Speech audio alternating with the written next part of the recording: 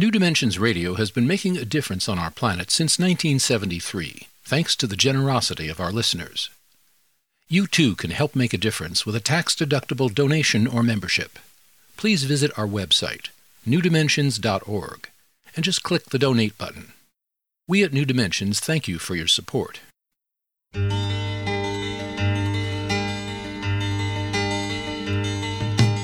It is only through a change in human consciousness that the world will be transformed. The personal and the planetary are connected. As we expand our awareness of mind, body, psyche, and spirit, and bring that awareness actively into the world, so also will the world be changed. This is our quest as we explore new dimensions.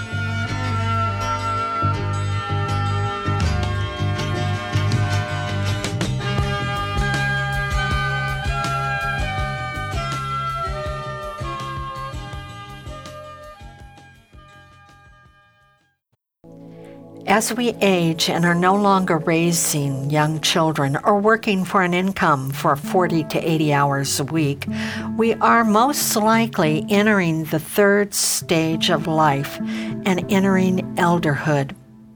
With increasing longevity, this is becoming an ever-expanding population. What does it mean to be an elder in the 21st century? Do elders have a place and purpose in society? What does it mean to be proactive in approaching aging? How can the shift from adulthood to elderhood be the most influential years? Today we'll be exploring how to age with grace and wisdom with our guest, Diana Percy. Diana Percy is founder of the internationally acclaimed organization Development Australia.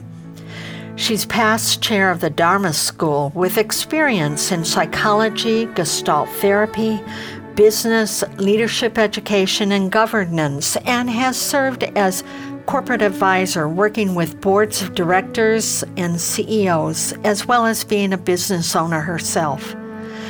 She's also a poet and leads pilgrimages to oceans and forests and leads a project she calls The New Elders, which centers on the positive development of elders and changing the negative community mindset.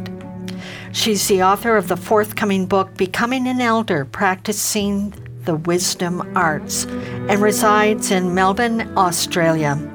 Join us for the next hour as we explore becoming an elder with our guest, Diana Percy. I'm Justine Willis-Toms. I'll be your host. Welcome to New Dimensions. Diana, welcome. Thank you. It is just delightful to be here. I'm so pleased to be here. Well, thank you. It's my pleasure having you here all the way from Australia. We're catching you on your way home, I think. Yes, that's right. So I'd love to begin and talk about how we can face aging with one or two ways, maybe more than that, but let's talk about two ways. One is with resignation. Another is with possibilities. Yes. So talk about those two ways of facing aging. Okay. Maybe we could start with also making a distinction between being an elder, becoming an elder, and becoming older, old age, because so often those two get confused or they're used synonymously. And there's confusion because of the word elderly. When you're becoming elderly, a lot of people think of old age. And that's different to the notion of becoming an elder in my mind, and of elderhood. So I spent some time thinking about that and came up with some definitions, some words around being old age, and an elder. And I'll just go through those first. The elderly, or being old, the elderly have their life behind them. They may not have a great deal to look forward to, nor have plans for what lies ahead, so their energy is directed more into the past and the present and away from the future. Someone elderly is more withdrawing from life, not prematurely, but at the best pace for them. And ideally, being elderly is a beautiful time of life. Elderly withdrawal or cocooning is a quiet state, a quiet time of life, where you're not wanting anything new, not needing anything for growth. It's just a time of appreciating in its best form, just being. And that's because the elderly are in wind down from life. So the calm and peace of old age can be like the grace of walking in the sacred grove. We can aim for calm and being the sacred warrior inhabiting the grove of our old age. Something beautiful to aim for in old age. But an elder, in contrast, is still alive and full of energy, and looks forward to life and continues to grow out of the midst of whatever life has dealt them. Being an elder is really a state of mind. And an elder develops their wisdom. There's an innate knowing that wisdom is not acquisitive. It's a process, an ongoing process, and a reflection of the soul that requires rinsing clean the blood and the stains of life's woundings. So not everybody who is over a certain age becomes an elder. There's something more to it than that. So are you saying, Diana, that you're not making a distinction that one is better than the other? No, not at all. Not at all. I'm saying they're different phases of life, different stages that we pass through. So the one that is more reflective and quiet, maybe one might even use the word passive, that Yes. they're not active out in the world. That's not necessarily a bad place to be as compared to another person who is aging, who continues to be more active in the world and moving with energy and growing their awareness. Yes. So you're not saying one is better than the no, other. I'm not. And I'm also saying that old age is a much older age. So in my mind, elderhood is somewhere that takes us up to, 80s or 90s, mid-80s or 90s.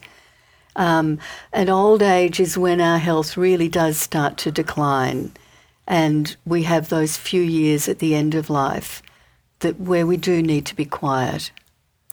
Okay, and so let's talk about elderhood, then that particular phase, Okay. or the possibility of that phase. That you also say that we can, in those years, continue to be very influential. And we don't often think about the elders in our community as having any sort of influence. They rather disappear in many ways. Yes. So what is the influence that you think that elders can have? Well, I think that the purpose of going into any life stage is really to go to another level of consciousness.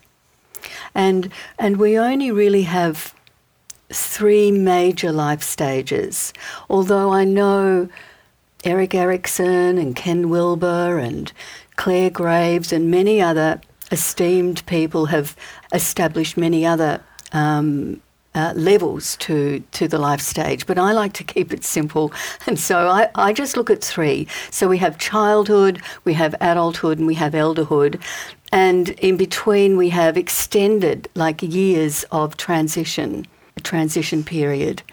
So like in adulthood, what would our concerns be in adulthood? Yes, our concerns in adulthood are quite different. They're more of the warrior or the carer.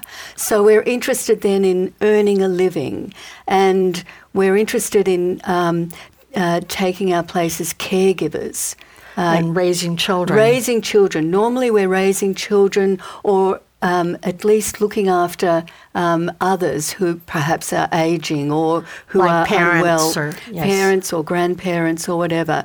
So there's a lot of energy that goes into that. We need to be looking at our career or other ways that we're earning a living. And there are many, many tasks that fill the day. When we get to elderhood, our motivation and our preferences and so on change, and we move into a different kind of phase of life. And our consciousness will change with that. So if I can just explain some of the fears that we face as an elder that start to change us, that we confront, and also some of the frontiers that we come up against. So for a start, we become more aware of our own mortality as elders, normally than we are in any other life stage. So as the people that we're close to and that are near to us start to die. I do notice that now as I'm entered into this phase of my life, yes. I notice that when I look at obituaries, I look at the age, you know, if they list the age and what they died of, and I have a deeper curiosity because it's such an unknown, and there is a wondering how it's all going to end. So, and I know that you give advice about using that rather than fearing it, to use it as an impetus to even be more alive to your life. Yes. Once that awareness is there, that our life is finite, and it is going to end at some point, and we come to terms with that in some way, then we can use it as a motivation to really get on with what really matters in life, what is really important, and to sort out what that is, and also to make sure that we're bringing that into our life in an active way and not just thinking about it or reflecting on it, but doing it. So when you say bringing what matters, I think you've also described in your book how that changes, like what matters to us, let's say in adulthood, might be quite different than what matters to us as an elder. And that's why we should start to really look at that again. Don't assume that the same things that matter to us maybe 20 years ago or 10 years ago are going to be the same that matters to us now. Yes. From what I've seen working with other people and also my own experience, what starts to happen as an elder is that we become more interested in our internal life and what's happening for us internally.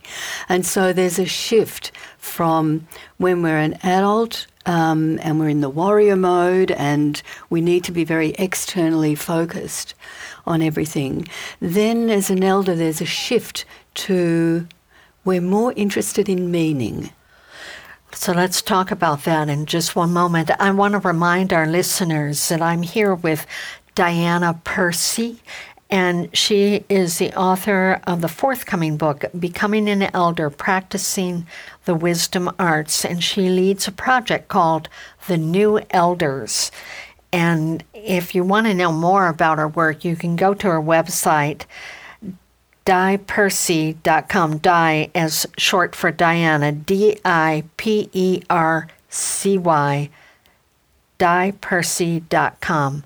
Or you can get there through the New Dimensions website, newdimensions.org. I'm Justine Willis-Toms. You're listening to New Dimensions.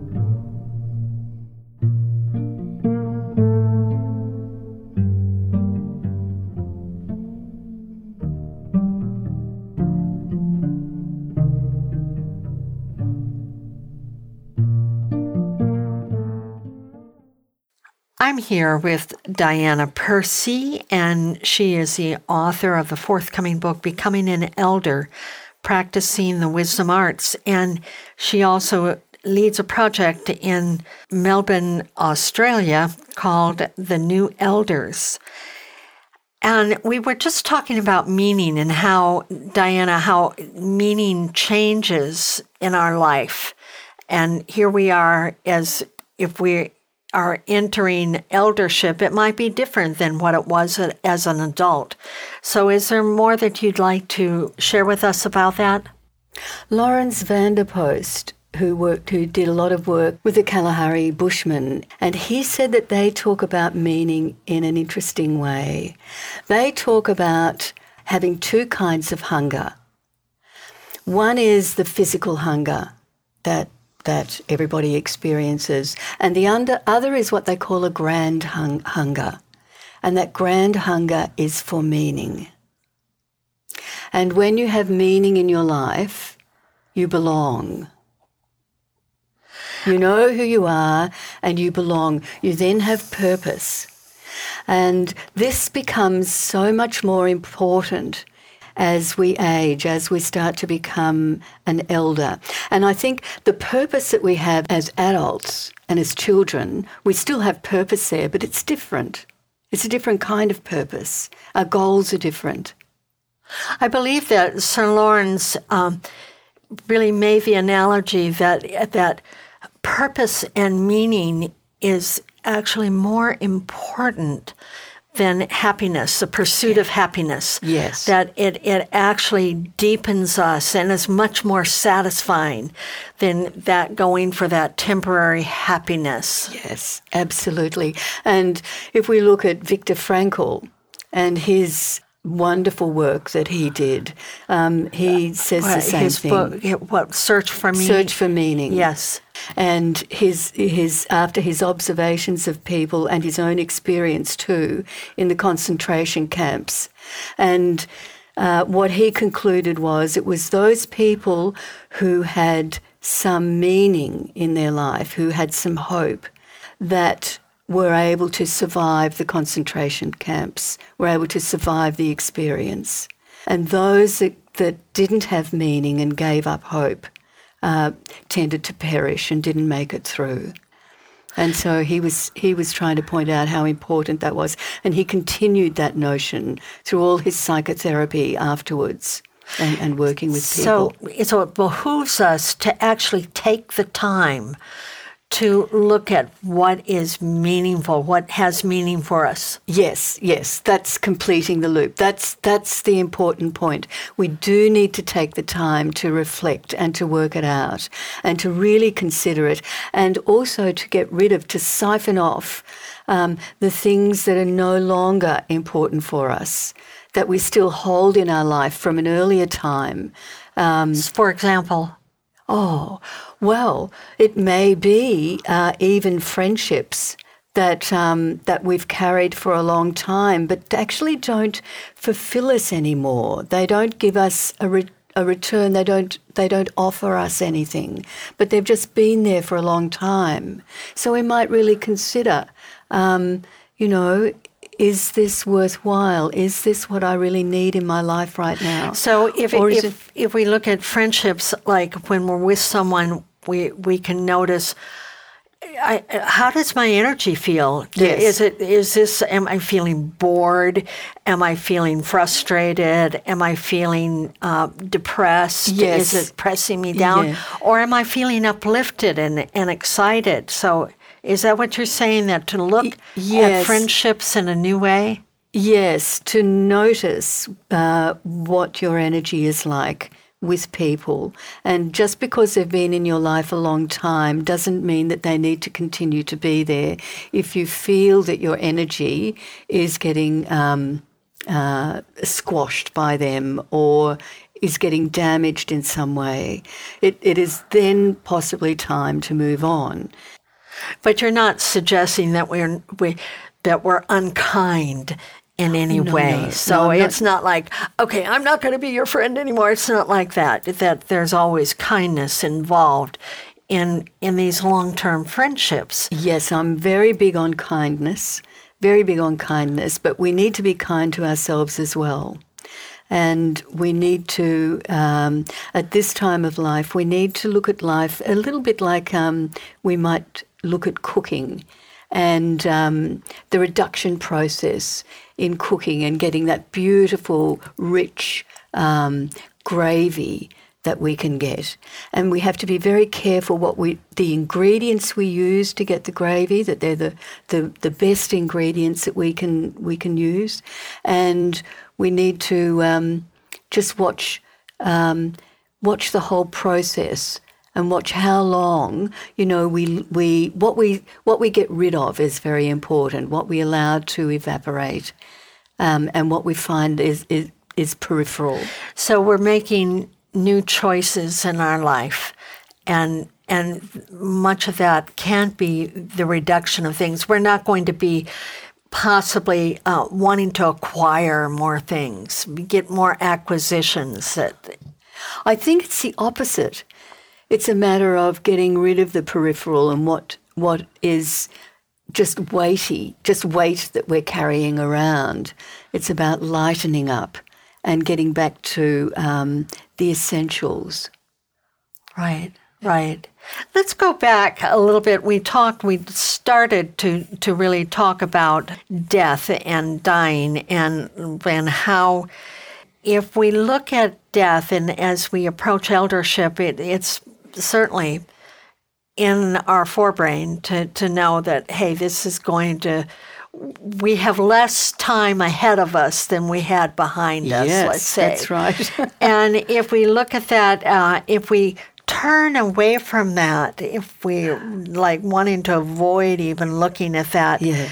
I know that you say that can be a very weak stance. That's not a strong stance. It actually is a weak stance to look away rather than kind of embracing this reality. Well, we all do what we find is the best for us at the time. So I don't know that I'd call it strong or weak. But I think what happens is we become aware of the continuum. We become aware that we don't have much time left. If we're in the third phase of life, and there are 3 phases, we need to get a move on and do what needs to be done in life. And so the perspective suddenly is sharpened. And there's an awareness of time, there's an awareness of our ancestors that I think comes up, and also awareness of life within us and what life is going to be life beyond us into the future. And so that's another one of the frontiers that we face in elderhood that we don't really face in other life stages. Another one is becoming full grown, that elderhood is like our harvest time of life, when we have the fruits of our life available to offer to people, and also the seeds from the fruits to plant for the future. So when you say fruits, are these like the talents and gifts that we have created and that we've enhanced through our lifetime, that they're coming, and not to just kind of hide them? I think of the biblical verse, don't hide your gifts under a bushel. Yes. I don't remember the exact quote, but but it's like then to give them, as you say, plant them and water them and put them out. Give those gifts. Yes. Not to be afraid of that. Yes, absolutely. And I tie it in too with the notion of Joseph Campbell's lovely ideas about the hero's journey. And the last phase of that is often not, doesn't have very much notice taken of it. But the last phase is return to the community. And that's what it's all about as an elder. We do have to find out what our gift is, our unique gift as a human being, and be able to offer that appropriately.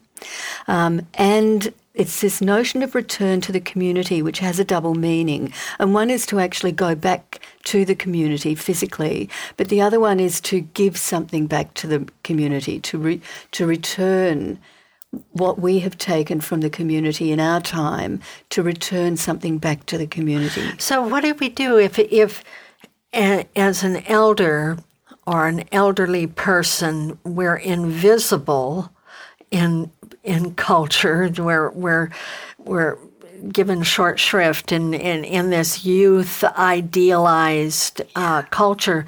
How do we give that gift then if we're not even noticed when we're... I know exactly what you mean. I'm sure that that many people who, even in their 50s and over, have experienced that. Part of the work that I'm doing is to help people feel that they can step up and be proud of being an elder, be proud of their age, be proud of having some wrinkles on their face, and accept being an elder with the dignity and the grace that the life stage bestows on them. Now, I can think of certain cultures, let's say in indigenous cultures throughout the world, are more cognizant of the value of the elders. Yes. And I know in China, they revere the elders and look after them. Yes. At least up until now, that's been the case. I don't know if it's shifting or not in China, but now in Western cultures, it hasn't been so prevalent. I know.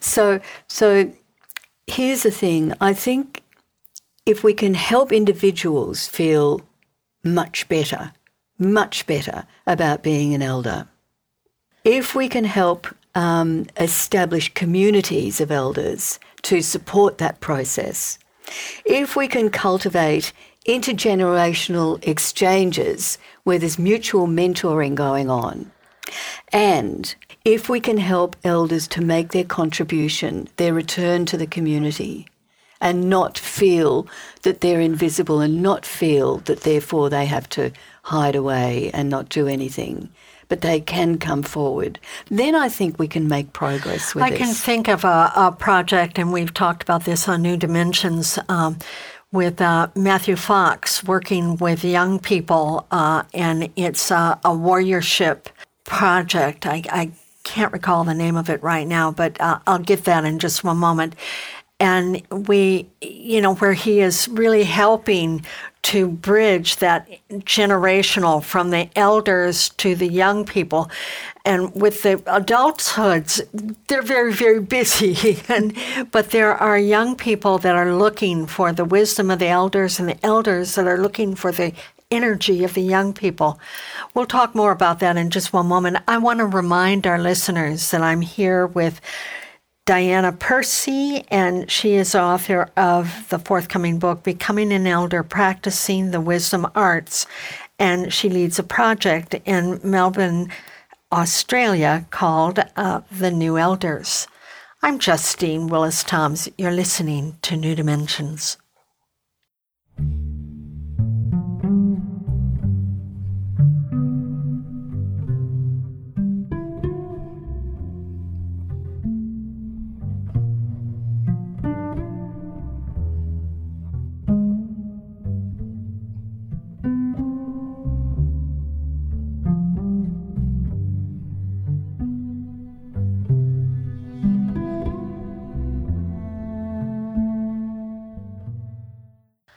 I'm here with Diana Percy. She's from Melbourne, Australia, and she is leading a project she calls The New Elders.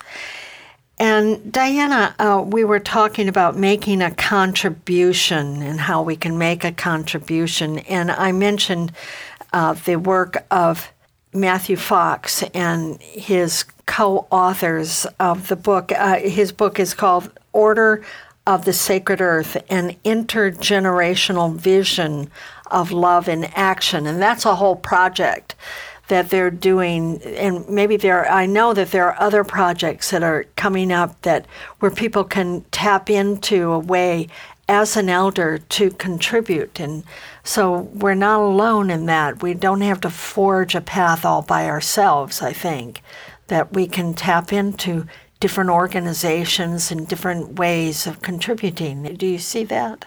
Oh, there are so many things around. There are so many ways that we can contribute. I mean, it's very exciting at the moment, and also with the internet. I mean, it's so rich. There are so many ways we can find out about things as well. And there's lots going on. If you look, there's so much going on really in your own neighbourhood, or that you can access through the internet. And it can be surprisingly rewarding to do that, even on the internet. Exactly. And I know that we've interviewed and sat down with different people who have said, when they've worked with someone who is very self-centered in what they're doing, and they're working with their depression and anxiety, and they find that when they start volunteering and getting outside of themselves and helping others, that it's also changing their own even physiology in some ways. They're getting endorphins, they're getting flooded with good hormones that improve their life, even their physical life. Yeah. So that is a fabulous thing to do for everybody. Just to be getting out, to be giving is so enriching and so rewarding. And it starts to help you recognize and hone in on what your gifts are. That's the key, too, to know what you have to give, to know that you are of value, that your life experience, all that you've gone through, all the cycles, all the wounding and all the healings, and you have a lot of gifts. Absolutely. We have lived a lot of life. By the time you get to 60, 70, 80 years old, there's a lot of life that's been lived. There's a lot of experiences that have been through, a lot of loss, a lot of grieving, a lot of healing, as you say. Everything has been experienced. So you know human beings pretty well, and you can start to know yourself pretty well as well.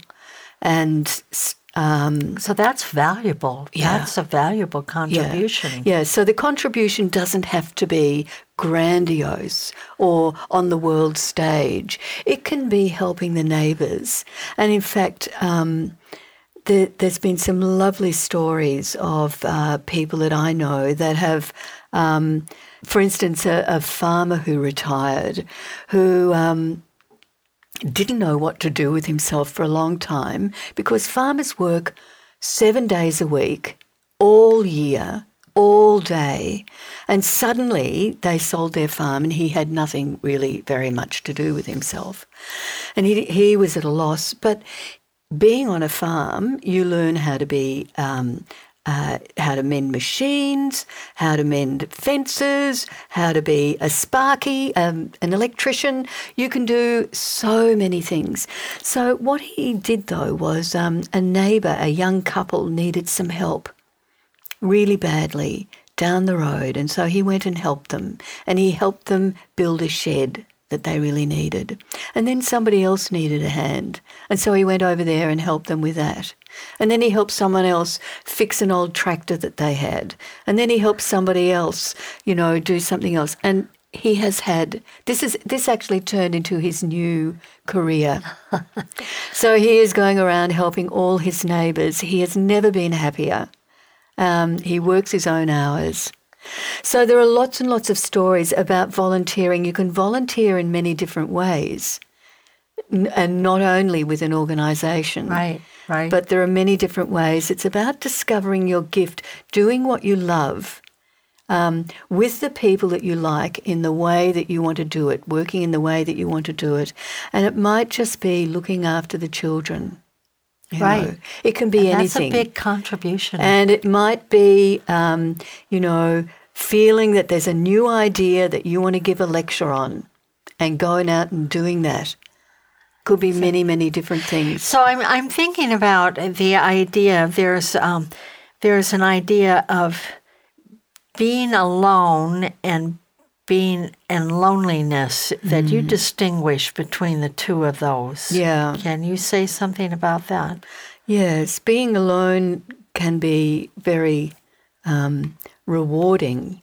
It can be a rejuvenating sort of state to be in. So we don't have to always be out there actively interacting with other people, but there's a time for quietude. Yes, and for reflection. And for many people, that's necessary. It's an important part of their life for contemplation and for, the quiet time, for meditation, contemplation, for sorting through things. And then loneliness is something else, because there's a longing in loneliness. There's a pining.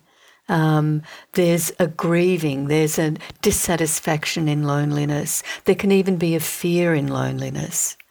I saw something recently that David White said, which was loneliness is interesting because it points the way to what we need in our life. Okay. It shows us what we need. So it's a symptom, you can use it as a symptom, like, oh, I'm feeling lonely. So now, what do I need to do about this? What is this telling me? Yes. So then that means really we need to be in high noticing about what we're feeling and not just sort of accept them and say, oh, well, I'm feeling lonely, and just go spiral into depression. Oh, I think that's right. I think that's important, really important, for looking after ourselves, to notice what we're feeling, and to be able to take responsibility for that, to be able to respond to what we're feeling and do something with that. Because there's nobody to look after us anymore. When we get to this age, we've got to do it for ourselves. And it's not that hard. Really isn't that hard. It's a matter of really understanding that we can do this. So that's a difference as a child between being a child and being an elder. That the difference as a child, like if a child says, oh, I'm bored, and then there's possibly a parent or caregiver who's saying, oh, giving suggestions and helping that child with what they're feeling. Yes. Whereas you're saying here we are as an elder, there's not another. We have to parent ourselves. We do. There's Carl Jung talked about two archetypes that we're really quite interested in. We're very interested in when we get to around 50, 55. One is the eternal youth, right? And you've already mentioned how we're living in a youth culture. We worship youth. And the other one is the wise elder. And that is the esteemed wise elder that we all know about. And these are contrasting archetypes, and they're found in all cultures of the world and during all times. They go back through the ages as well. So the eternal youth is playful, experimental, lots of fresh energy. It's free-flowing and creative, idealistic and inspired. And the wise elder seems like it's the opposite. Very sound, stable, disciplined, influential, dignified, and honourable kind of person. And we sort of have this notion that as we age, we need to be more like the wise elder. But in fact, we need to balance the two. We need to have both. So we don't give up that childlike enthusiasm. We can be 90 years old and still have the eternal youth within us, because we need both.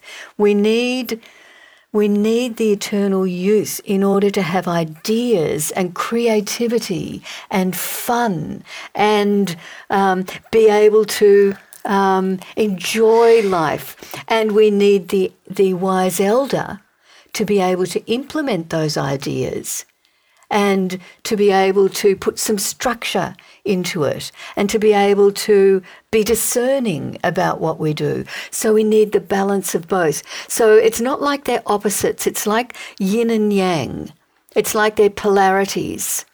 And the thing about polarities is there are two sides of a coin. Yes. Polarities are on the same continuum. The two sides of a coin are part of the same thing. Yes. Maybe some of us know people who are modeling this. I know I have a dear friend who just celebrated her 90th birthday. And honestly, she has so much energy, and yet she is so wise when she speaks up, and she speaks her mind. She has no qualm about just speaking her mind. But when she does, we all kind of listen because it has some wisdom. But what she carries with her always is a sense of humor. Yeah. You know, we just are always laughing when we're with her. It's this exuberant, childlike energy of humor and playfulness that she also carries with her. And I think I'm just so grateful to have someone in my life who exemplifies and models what you're talking about, holding both of those at the same time. Yes. Yes.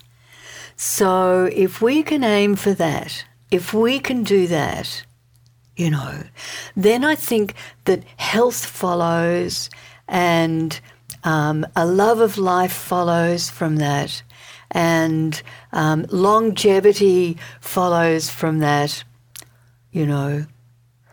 And of course, exactly, and we want to have a quality of life in longevity. It's not just living long, but living long and living well. I want to remind our listeners that I'm here with Diana Percy, and she leads a project called The New Elders, which centers on the positive development of elders and even changing the negative community mindset about eldership. And she, if you want to go to her website, go to DiPercy.com, Di standing short for Diana, DiPercy.com.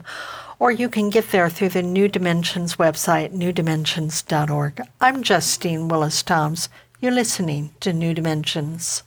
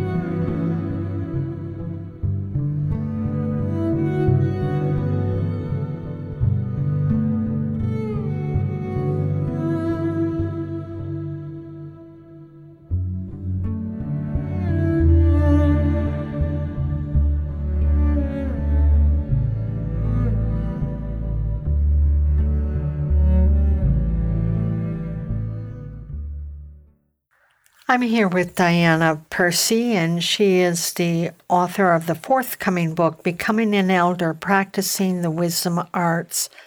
And we're talking about shifting from adulthood to actual elderhood, which is something different than just growing older. Diana, you speak about the never-ending pursuit of our inner work. It's a process rather than an arrival at a final destination. Can you speak about that, please? Sure. We've just been talking a little bit about the two archetypes, one being the eternal youth and the other being the wise elder. So what often goes along with the notion of wanting eternal youth is the fountain of youth.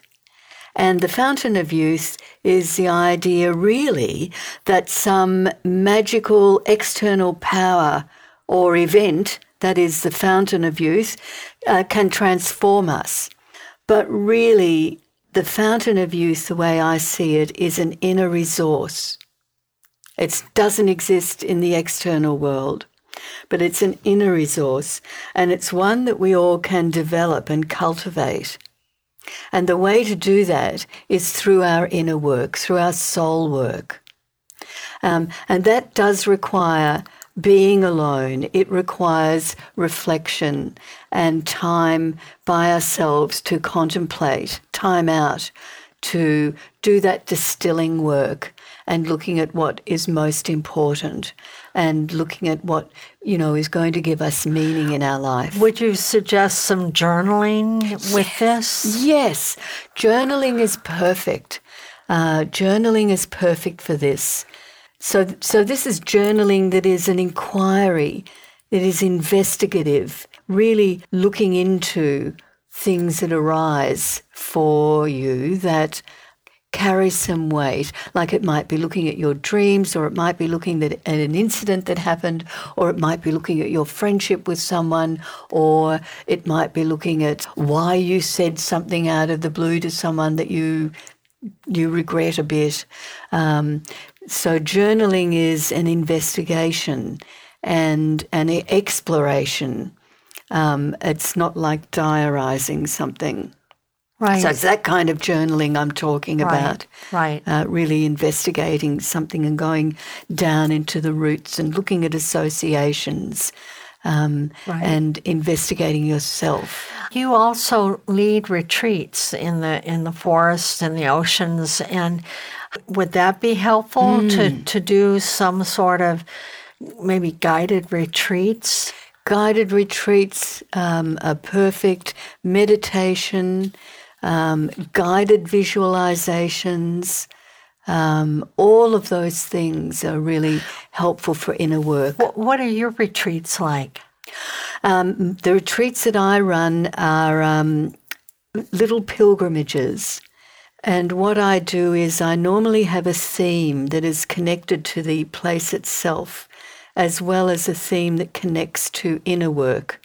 So, for instance, if we go to a forest, the theme might be seeing beauty.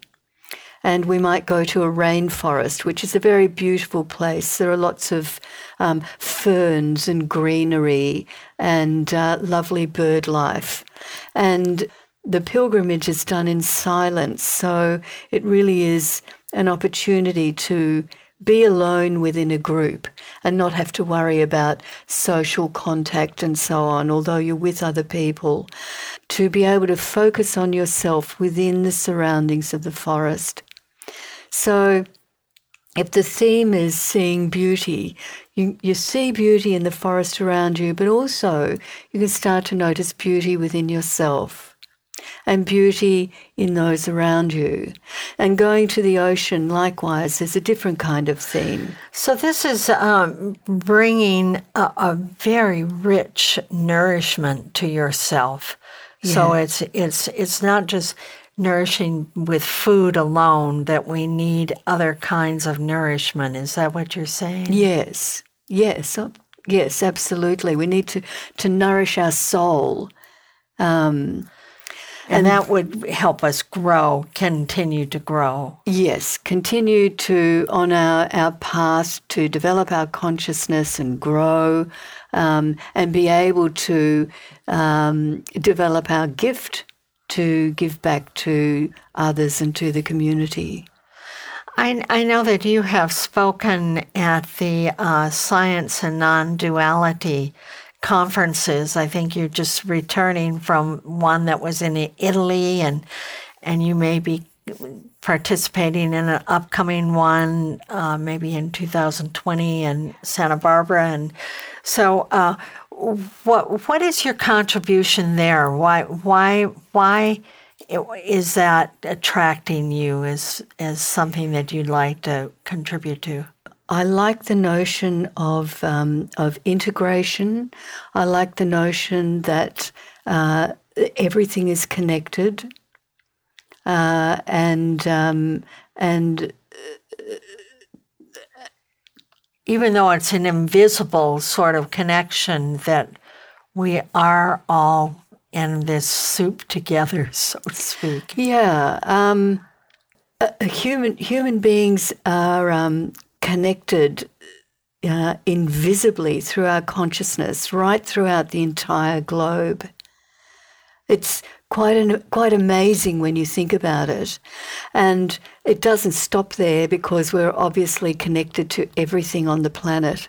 Some people have described that as like the metaphor, we're all part of this ocean. We may be a wave in the ocean, but we're never really separate from the ocean. I think about it as finding, being able to find the underground river of humanity, and that finds its way to the great ocean. So knowing that we're not alone, we really are never We're not alone. There's a metaphor I use, a visual I use in an overhead, which is of a beautiful image of a mushroom. Well, it's actually a toadstool, the brightly coloured one with the red spots on it, and a beautiful lush green background. And the thing about the mushroom is, any fungi, is that it is the largest known plant on the planet, and its root system under the earth spans over 2 miles in diameter. It's enormous. But invisible to the eye. And it's invisible to the eye. That's right. And the analogy is that human beings have an even bigger invisible connection with each other and with the whole planet through our consciousness. So how knowing this connection, starting to realize this, how is it helpful to us in our expression of bringing our gifts into the world as an elder? I've had a motto since the 1990s, which has been personal mastery, collective wisdom. And the notion behind it, because I was at that stage, I was asking myself, is all this inner work, is it really narcissistic, or is there something more to this? And I came up with the idea, no, I think it's important. I don't think it's narcissistic. I think it's more important than that.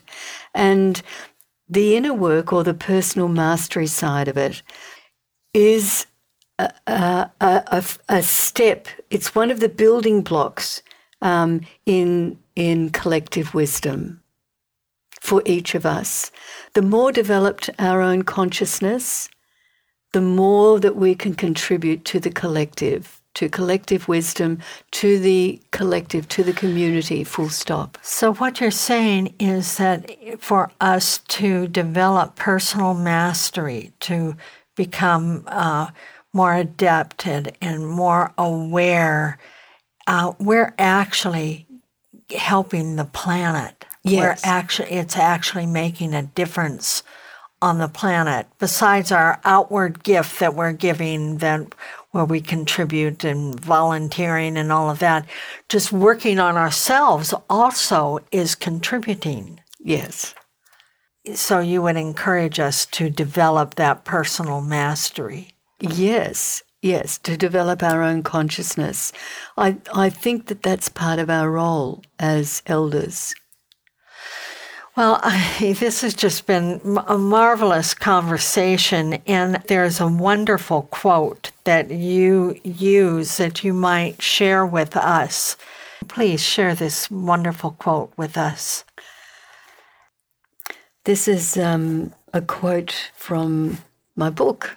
Yes. And, it is, when we have lived enough life, experienced enough love and enough wounding, and repeated the pattern of loss and renewal enough times, we become skilled at healing, at learning.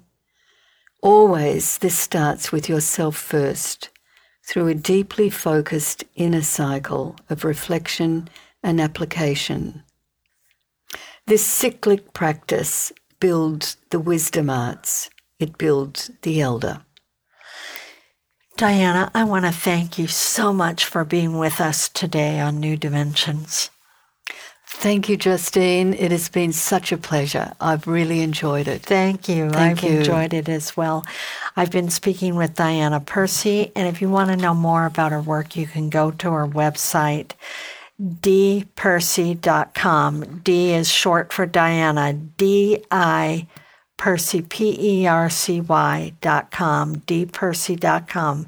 Or you can get there through the New Dimensions website, newdimensions.org. I'm Justine Willis-Toms. You've been listening to New Dimensions. This is program number 3686. New Dimensions Radio has been making a difference on our planet since 1973, thanks to the generosity of our listeners. You too can help make a difference with a tax-deductible donation or membership. Please visit our website, newdimensions.org, and just click the Donate button. You can also subscribe to our free weekly podcasts and find over 1,000 hours of audio dialogues in our searchable archive. New Dimensions is produced by New Dimensions Radio in Santa Rosa, California, USA. Our executive producer is Justine Willis-Toms. Our post-production editor is Lou Judson. This program was recorded at Strawberry Hill Productions, a full-service podcast production studio in Novato, California. We sincerely thank all of you who have supported us by being members of Friends of New Dimensions, as well as members of our affiliate stations. My name is Dan Drayson. On behalf of everyone at New Dimensions, whose endeavors make this program possible, I'm wishing you well. New Dimensions Radio is an independent producer supported by listener contributions. To find out more about the program you've just heard, to subscribe to our free weekly newsletter and our New Dimensions and New Dimensions Cafe podcasts, and to access thousands of other programs in the New Dimensions archive, please visit our website, newdimensions.org. That's newdimensions.org. Or call us at 707-468-5215. That's 707-468-5215. Please join us next time as we explore New Dimensions.